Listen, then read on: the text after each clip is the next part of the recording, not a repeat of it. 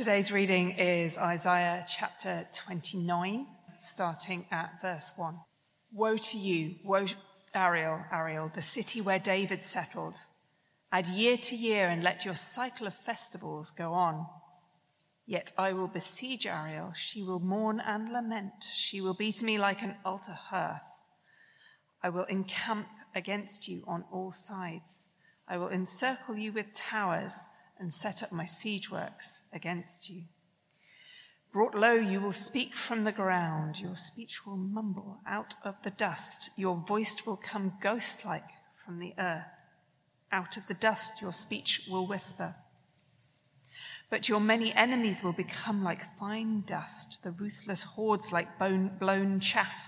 Suddenly, in an instant, the Lord Almighty will come with thunder and earthquake and great noise, with whirlwind and tempest and flames of a devouring fire.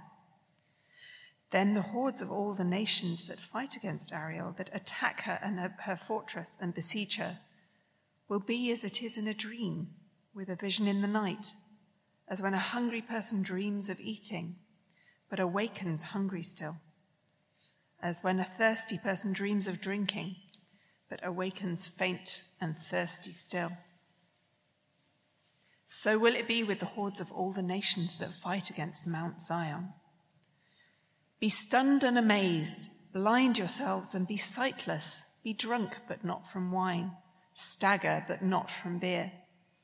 The Lord has brought over you a deep sleep. He has sealed your eyes, the prophets, and he has covered your heads, the seers. For you, this whole vision is nothing but words sealed in a scroll. And if you give the scroll to someone who can read and say, "Read this, please," they will answer, "I can't, it is sealed." Or if you give the scroll to someone who cannot read and say, "Read this, please," they will answer, "I don't know how to read." The Lord says, "These people come near to me with their mouth and honor me with their lips, but their hearts are far from me. Their worship of me is based on merely human rules they have been taught. Therefore, once more, I will astound these people with wonder upon wonder. The wisdom of the wise will perish. The intelligence of the intelligent will vanish. Woe to those who go to great depths to hide their plans from the Lord, who do their work in darkness and think, 'Who sees us? Who will know?' You turn things upside down as if the potter was thought to be like the clay. Shall what is formed say to the one who formed it, 'You did not make me'? Can the pot say to the potter, 'You know nothing'? In a very short time, will not Lebanon be turned into a fertile field, and the fertile field seem like a forest? In that day, the deaf will hear the words of the scroll, and out of gloom and darkness, the eyes of the blind will see. Once more, the humble will rejoice in the Lord. The needy will rejoice in the Holy One of Israel. The ruthless will vanish. The mockers will disappear. And all who have an eye for evil will be cut down. Those who with a word make someone out to be guilty, who ensnare the defender in court, and with false testimony deprive the innocent of justice. Therefore, this is what the Lord, who redeemed Abraham, says to the descendants of Jacob. No longer will Jacob be ashamed. No longer will their faces grow pale. When they see among them their children, the work of my hands, they will keep my name holy. They will acknowledge the holiness of the Holy One of Jacob and will stand in awe of the God of Israel. Those who are wayward in spirit will gain understanding. Those who complain will accept instruction. This is God's word. Morning, everyone. Let's pray that we'd be wise, become people whose wisdom is of value. Great God and Father, we thank you and praise you for your timeless words in the scriptures. Thank you that even though we're talking about a political situation centuries and centuries ago, still, human hearts are the same. Our tendency to trust ourselves rather than your wisdom is the same. Help us to be truly wise and trust in your word, we pray. Amen. So the passage this week, particularly this little phrase that the wisdom of the wise will perish, the intelligence of the intelligent will vanish. I found myself sort of daydreaming a little bit. And what is the difference between wisdom and shrewdness? There's some sense in which we use the words differently. So I looked up some dictionary definitions. They were of very limited help, really. Although I did learn that a collective noun of apes is a shrewdness of apes. Did you know that? Please don't say you don't learn things here. Okay. A shrewdness of apes, apparently. But a wisdom. Wisdom is the quality of having experience and good judgment. Shrewdness is the quality of sharp powers of judgment. Well, they're quite similar, aren't they? But then I did find one other little helpful definition of how we use it in English. The wise person always takes the right decision. The shrewd person thinks about himself first and takes a decision to benefit himself. Now, you could argue about that. I mean, the words get used interchangeably. I think you can only determine how they're used in context. But it's sensible, is it? A question to ask, do we do the right thing or the shrewd thing? And it comes up in day-to-day life. So just before Christmas, we had a boiler breakdown, and the engineer, plumber, came out and said, "Oh, it's this bit."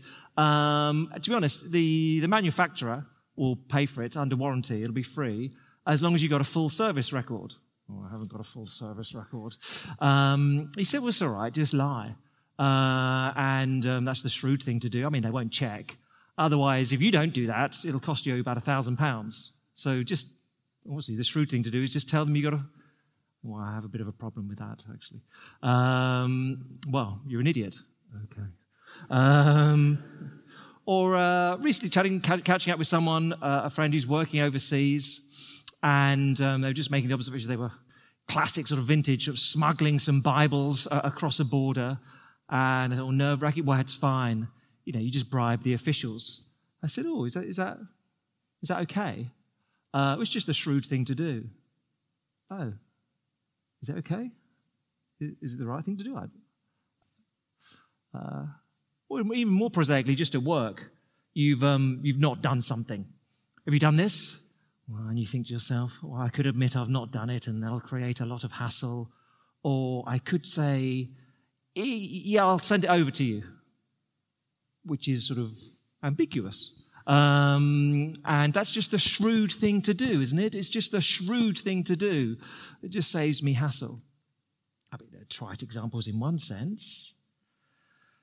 But this whole section of Isaiah that we're in at the moment, chapters 28 to 39, asks the question, will you trust your wisdom, what seems shrewd to you, or will you do the right thing, which is trust God's wisdom?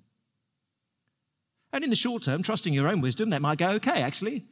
But in the long term, always the right thing to do is to trust the wisdom of God. So that's the relentless question over these chapters 28 to 39. Will you trust your wisdom, or will you trust the Lord's? Do you know what the right answer is? Okay, it's trust the Lord's. All right, just in case you're uncertain. Now, if you weren't here last week, let me remind you the context. The situation in Judah. Judah is a tiny kingdom. Alana, we got that map. There it is. Alana, which I now... Judah. Alana is kindly helping. She's not a nation. Judah, then, the tiny country in red. No, brown. Brown we said last week, didn't we? Brown.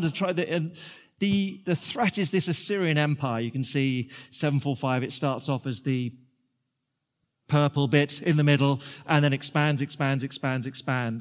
And so it's an enormous threat to this tiny, piddly little nation of Judah. So people say, well, Isaiah is saying to the people of Judah, okay, yes, the vast war machine of Assyria is trundling towards you, but the Lord says, you just need to trust me. I'll keep you safe. And lots of people in the country of Judah are saying, you are joking, aren't you? There is a vast army trundling towards us. And Isaiah, you're saying, put your faith in an invisible God. You are joking. And that's the situation we find ourselves in. And so this section, particularly chapters 28 to 33, we began it last week. Woe. Every chapter is introduced. Woe. Woe to you if you think you're going to trust your own wisdom. Woe to you. Particularly the temptation. We're so weak we have to trust Egypt. That's the real temptation for them. Form an alliance with this other old nation of Egypt. Well, that turns out to be useless. We'll see. But woe to you if you trust Egypt rather than me. Woe to you. You had it last time. Chapter 28. Chapter 29 begins woe. Chapter 30, woe. Alas. The so-called wisdom of trusting worldly plans rather than the Lord is, in the technical theological term, nuts. It's nuts to trust the wisdom of this world when it contradicts the wisdom of what God says in the Scriptures. Just don't do it. It never goes well. So we'll work through the passage like this. The future was clear for them back then. The future was clear, 1 to 8, but God's word was closed and human wisdom preferred.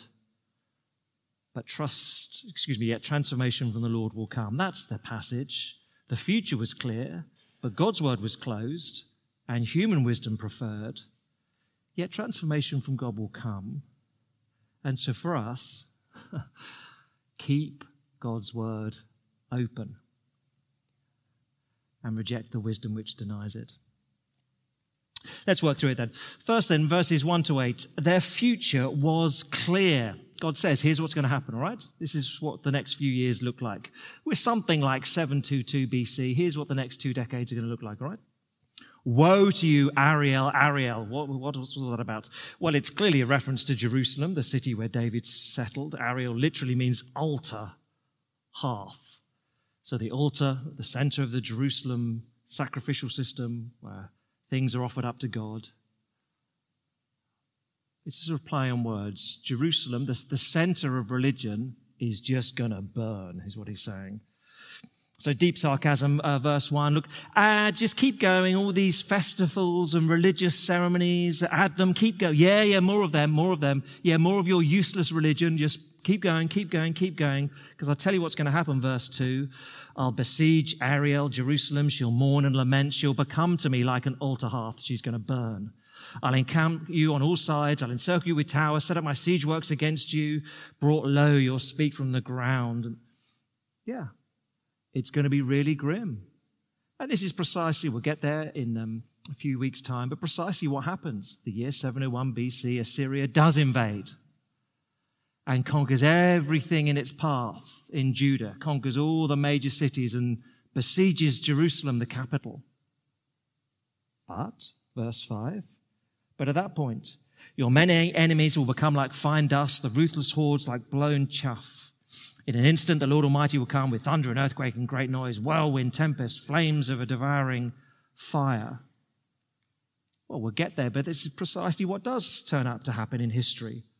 One night, Jerusalem is surrounded by hundreds of thousands of soldiers, and then they wake up the next day and they've all died. And Assyria sort of just retreats. It says, we won't conquer Jerusalem then. And the people of Jerusalem do nothing, and God does everything. So it's just a prediction of precisely what's going to happen. It'll be like a dream, says Isaiah, verse 7, and it was. Verse 8 is when a hungry person dreams of eating, but awakens hungry still. Last night, I was dreaming. I don't know why. Last night, I was dreaming that I was running away from someone, and they were trying to attack me. And then all of a sudden, I got just one of those things in the night. My wife sort of nudged me with an elbow, and I screamed out loud. I think the whole neighborhood must have heard it. She said, what are you doing? I said, I was being attacked. It was just my elbow. Okay, just that sort of thing. You'd just be like, you wake up and go, what? We were about to be destroyed by Assyria? They've all gone. How can that be? God does it. You can trust him. So hard to believe, though, sometimes, isn't it? Judah could see an army, but all they could do was hear a promise. Now, that's quite hard. You can physically see hundreds of thousands of soldiers in front of you, and all you've got in defense is a promise. Now, which do you trust? What you see with your eyes or what you can hear? Probably depends who's speaking. So you're stuck in a traffic jam, and all you can see, as far as the M25 allows you, is car and car and car and car and red light and dot matrix saying despair. Doesn't even give you a speed, it just says despair. And it's just all you can see is cars. And you think, oh, let's have a look on Waze, what are they saying? Or Google Maps, and Mrs. Google Maps says, your journey time will be 45 minutes. And you think, really? How can that be? Now, who do you trust? Well, not bad, Google, is it? Maybe they're right. Maybe just round the corner. But when you see and who are you going to trust in those? Or you look at your bank account. You get it up on your phone and it says 0 or worse. And you despair because you know that, the direct debits for the whatever are coming out in the next few days, and you despair. Apart from you have the promise of your employer that on whatever, the 25th of the month, enormous sums of money are going to land, whatever your salary is going to land in your bank account. So you see a number which says 0, but you have this promise. Which do you trust? Well, probably in that case, you trust your employer because they've done it a few times before. What you see, but you have a promise. Which one are you going to trust? Often it depends who's speaking. You could look at the church in the United Kingdom and feel a bit discouraged. Lots of churches have given up on the word of God. And you think, oh, well, it's all rubbish, isn't it? It's all doom. Or you could hear Jesus saying, no, I'll build my church. I will build my church, and the gates of hell won't prevail against it. And you think, oh, well, Jesus will build his church. Do you trust what you can just see in front of you, or a promise? For them back then, they could see this army marching towards them. They knew what was happening. They knew that Assyria was conquering the whole region. But they had God's promise. What would they trust? For you and me, we could see all sorts of problems in front of us. Do we trust our own ingenuity, our own shrewdness, even though it's a bit naughty? Or do we trust the promise of God? Do you trust me? I'll look after you. The future was clear, but God's word was closed to them. Verses 9 to 12. Now, there are two things, before I read, two things happening here. The religious leaders blind themselves and God blinds them. Both are taking place. Can you see it? Verse 9. Be stunned and amazed. Blind yourselves and be sightless. Be drunk not from wine, stagger not from beer. The Lord has brought over you a deep sleep. He sealed your eyes, the prophets. He's covered your heads, the seers. Verse 9, blind yourselves. Verse 10, the Lord has brought over you a deep sleep. Both. I guess it's a little bit, not perfect, a little bit like saying to the alcoholic, okay, we've tried everything we can to help you, but you refuse to listen to us. Off you go. We will let you drink yourself silly until you hit rock bottom. Until you've decided you're going to get yourself out of it. You're just, we hand you over because we can't do anything else. We will always be here. We will never let you go. We will never stop loving you. But for a season, we're just going to hand you over until you really hit the bottom. And then we'll get you going again. It's that sort of sense to it. God says to Judah, to the city of Jerusalem, okay. All your religious leaders, they've refused to listen to my word. Okay. Get on with it. I just going to let you live that way. And none of you are going to understand what Isaiah is even saying. For a season. I'll never give up on you. Never let you go. You'll hit rock bottom before you do trust in me. But that's what's taking place. And so verse 11 is very miserable. For you, Jerusalem, Judah, this whole vision, what Isaiah is saying, is nothing but words sealed in a scroll. And if you give the scroll to someone who can read and say, read this, please, they'll answer, I can't. It's sealed. Or if you give the scroll to someone who cannot read and say, read this scroll, please, they'll answer, I don't know how to read. Miserable. Absolutely wretched picture. But I guess you'd still say that's the case in plenty of places in this country. Lots of churches with probably shrinking numbers of people, but no one opening the Bible. I mean, the majority of churches you go to in this country, they don't even have Bibles.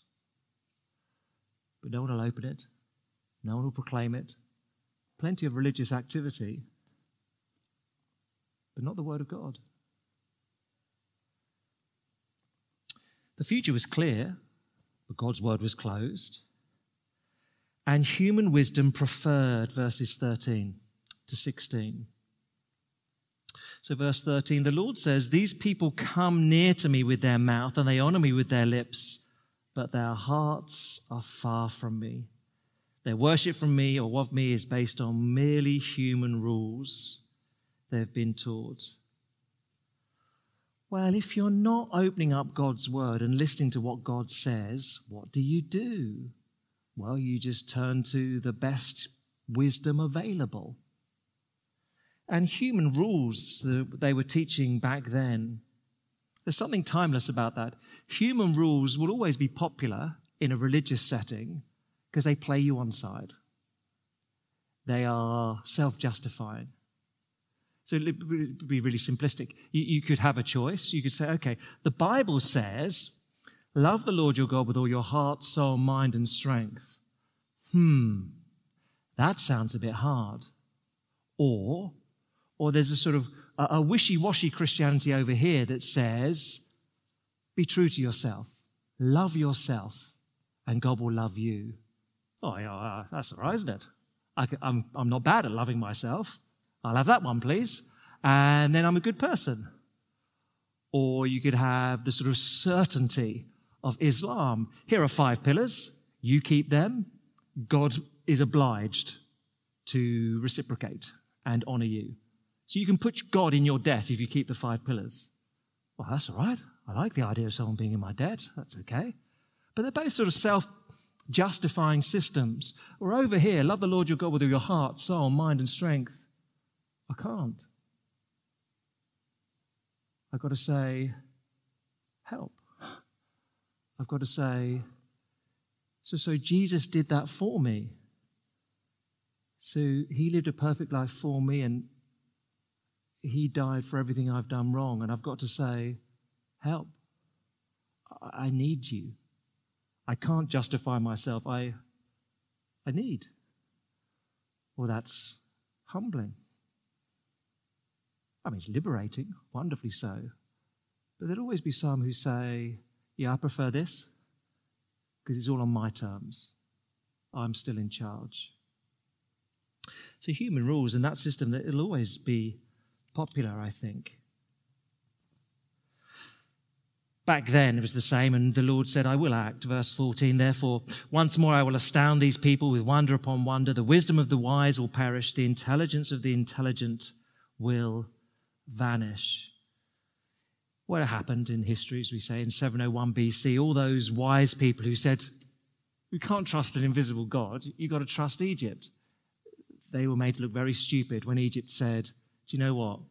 We don't want to fight with you, and stayed at home and gave no support. Meanwhile, the Lord performed wonders. And several hundred years later, the Apostle Paul, writing in 1 Corinthians, the church in Corinth, thanks Alana, said, yeah, it's still the same now. People want to trust their own wisdom. But he said in these terms, Paul could say to the church in Corinth, very clever place, that the message of the cross is foolishness to those who are perishing, but to us who are being saved, it's the power of God. For it's written in Isaiah 29, I'll destroy the wisdom of the wise, the intelligent of the intelligent. I will frustrate. So do you see how similar it is? Paul was saying there to the church of Corinth, look, the future is very clear. Eternity in heaven is open to those who listen to the word of God and trust that Jesus has lived perfectly for them and died for all they've done wrong. But plenty of religious people don't like it. Plenty of people say, I trust my own wisdom, thanks. They close the word of God. They turn to human wisdom. My favourite example, one or two may have heard it, my favourite example of this is genius, really. Years ago, in the Brothers Karamazov, Dostoevsky, in a sort of parody part of the book, has Jesus returning to 16th century Spain. And Jesus returns and he's arrested and condemned to die. And you get the sort of religious clerics, the church, interviewing him. And they say, the problem with you, Jesus, is your message is just too difficult. Trust in you, it's just too difficult. We need a religion for this world.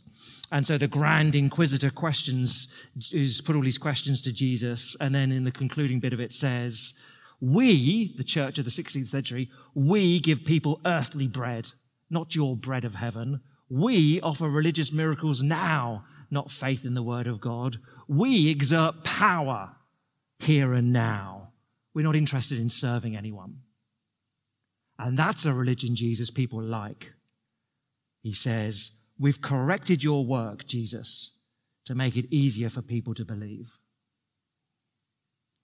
Now that is dripping with sarcasm as Dostoevsky writes it. He's commenting upon or mocking the phenomenon of his day of a church which is constructed around merely human rules, Isaiah 29:13. But it's still happening. So Nick gave me an article from The Spectator. It may not be your reading, it may not be his, but he found it. From the 8th of this month, and is one guy writing in these terms. So, the Church of England. The Church of England should regain some pride in its positive affinity with liberal culture. Pause. What the church needs to do is ignore the word of God, because he goes on to condemn as very stupid all those people who trust the Bible, and just align itself with the values of the world. Trust worldly wisdom. He goes on, admittedly, this will not in itself get agnostics back in the pews. Secular liberals obviously don't think they need any lessons on cultural freedom, but it's a crucial part of Anglican identity, and only a church that has confidence in its core identity can attract people.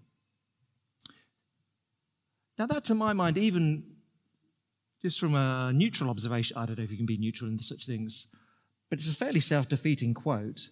I've got a strategy. It won't get anyone back into church, all right? It won't get the agnostics in the pews, okay? So here's my great strategy. But ignore the word of God and more deliberately copy every value that the world has got. That's the way forward, says Theo Hobson in The Spectator. Madness. And so Isaiah says, verse 15, well, people will do that. Verse 15, woe to those who go to great depths to hide their plans from the Lord. Did you think I don't know you've got an alliance with Egypt going on, says God. How silly. Who do their work in darkness and think, who sees us? Who will know? You turn things upside down as if the potter were thought to be like the clay. Shall what is formed say to the one who formed it, you did not make me? Can the pot say to the potter, you know nothing? It is foolishness for us humans to say that to the Lord. I mean, it is a far from parallel experience. Can you imagine a 4-year-old at the kitchen table? So in one sense, something that a mum and dad have formed. A 4-year-old says, okay, now we need to have some conversations about what we're trusting in. Can you just explain to me, mum and dad, how much do you earn? How much do you earn? Okay, so our income is this. What are our mortgage payments? Okay. Yeah, that's foolishness. We're going to stop paying our mortgage and spend every single penny that comes in on sweets. That's what we're going to do. At which point, mum and dad say, I don't know about your wisdom. I don't know about the wisdom of a small child. And God says, I don't know about your wisdom. You've just been made like a potter makes a pot, says the Lord, and you're talking back to me. No. Madness. God has told them what's going to happen. Their future was clear. God's word was closed, and they preferred human wisdom. But that wasn't the end. Transformation from the Lord will come. That's the promise that Isaiah gave them in verses 17 to the end. Transformation, change will come.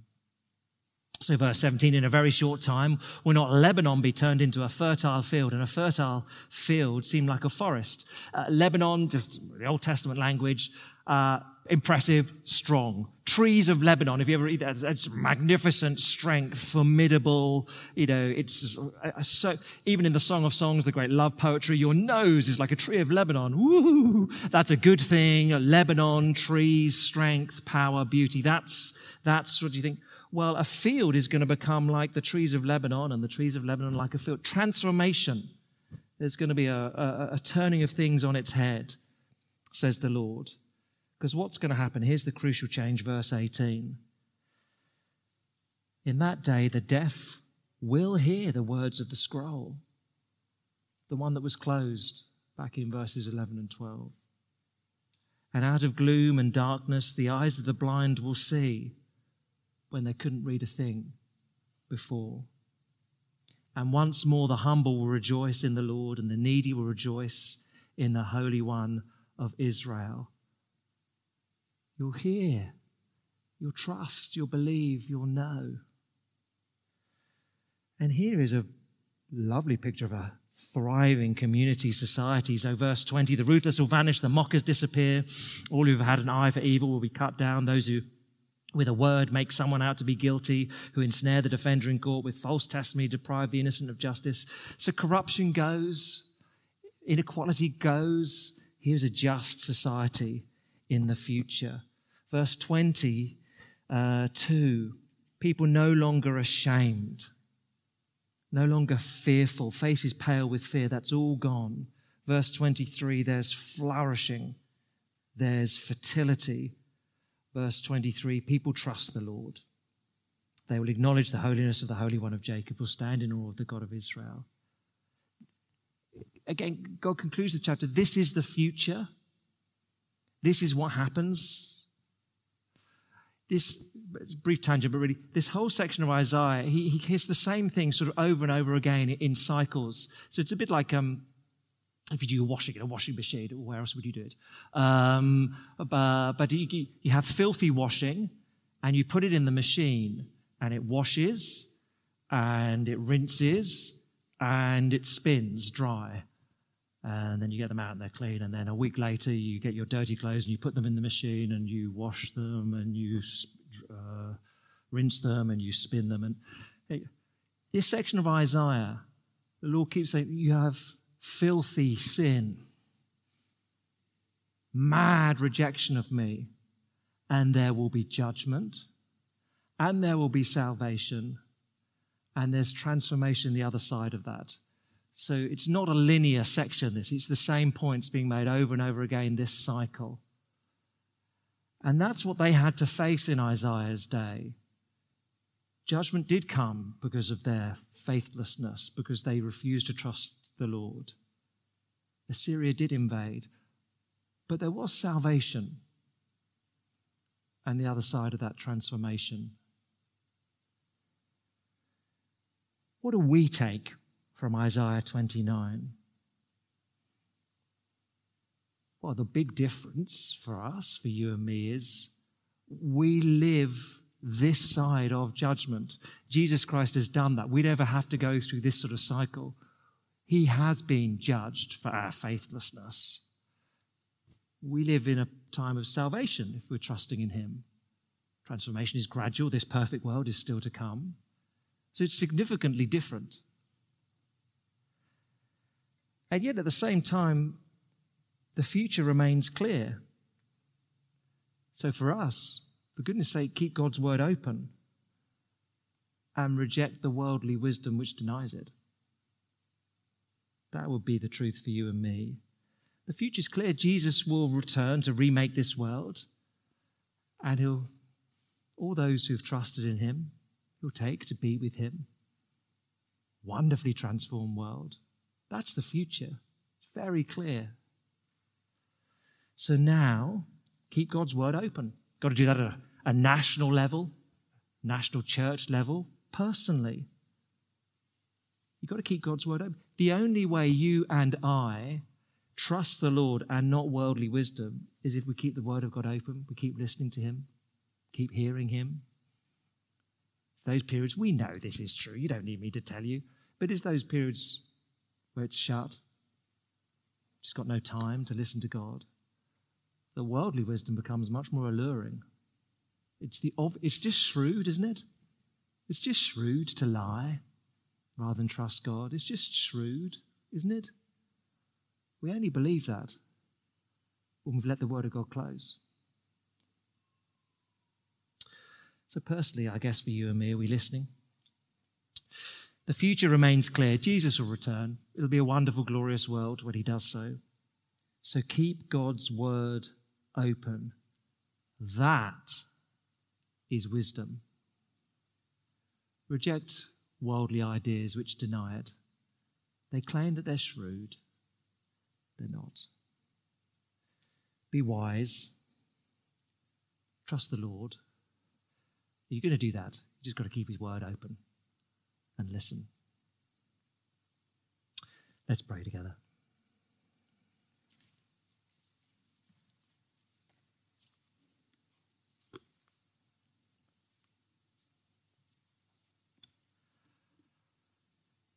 Our great God and Father, this is not a complicated truth. It wasn't complicated for Judah to know that they should trust you and not the wisdom of the world. And yet there are chapters and chapters and chapters of this book telling them over and over again to do just that. Because in practice, it's hard. Because we see problems, obstacles, threats in front of us. And the promises that you make that we can trust you seem faint in our ears. Father, will we trust your promises supremely? Above all else, trust in the promises of the Scriptures, that we need to trust in Jesus, not our own rules. But then in day-to-day living, would you trust in him? Would you trust in your word, not our own shrewdness as we navigate life in this world? Would we know, Father, that trusting you is wisdom? Amen.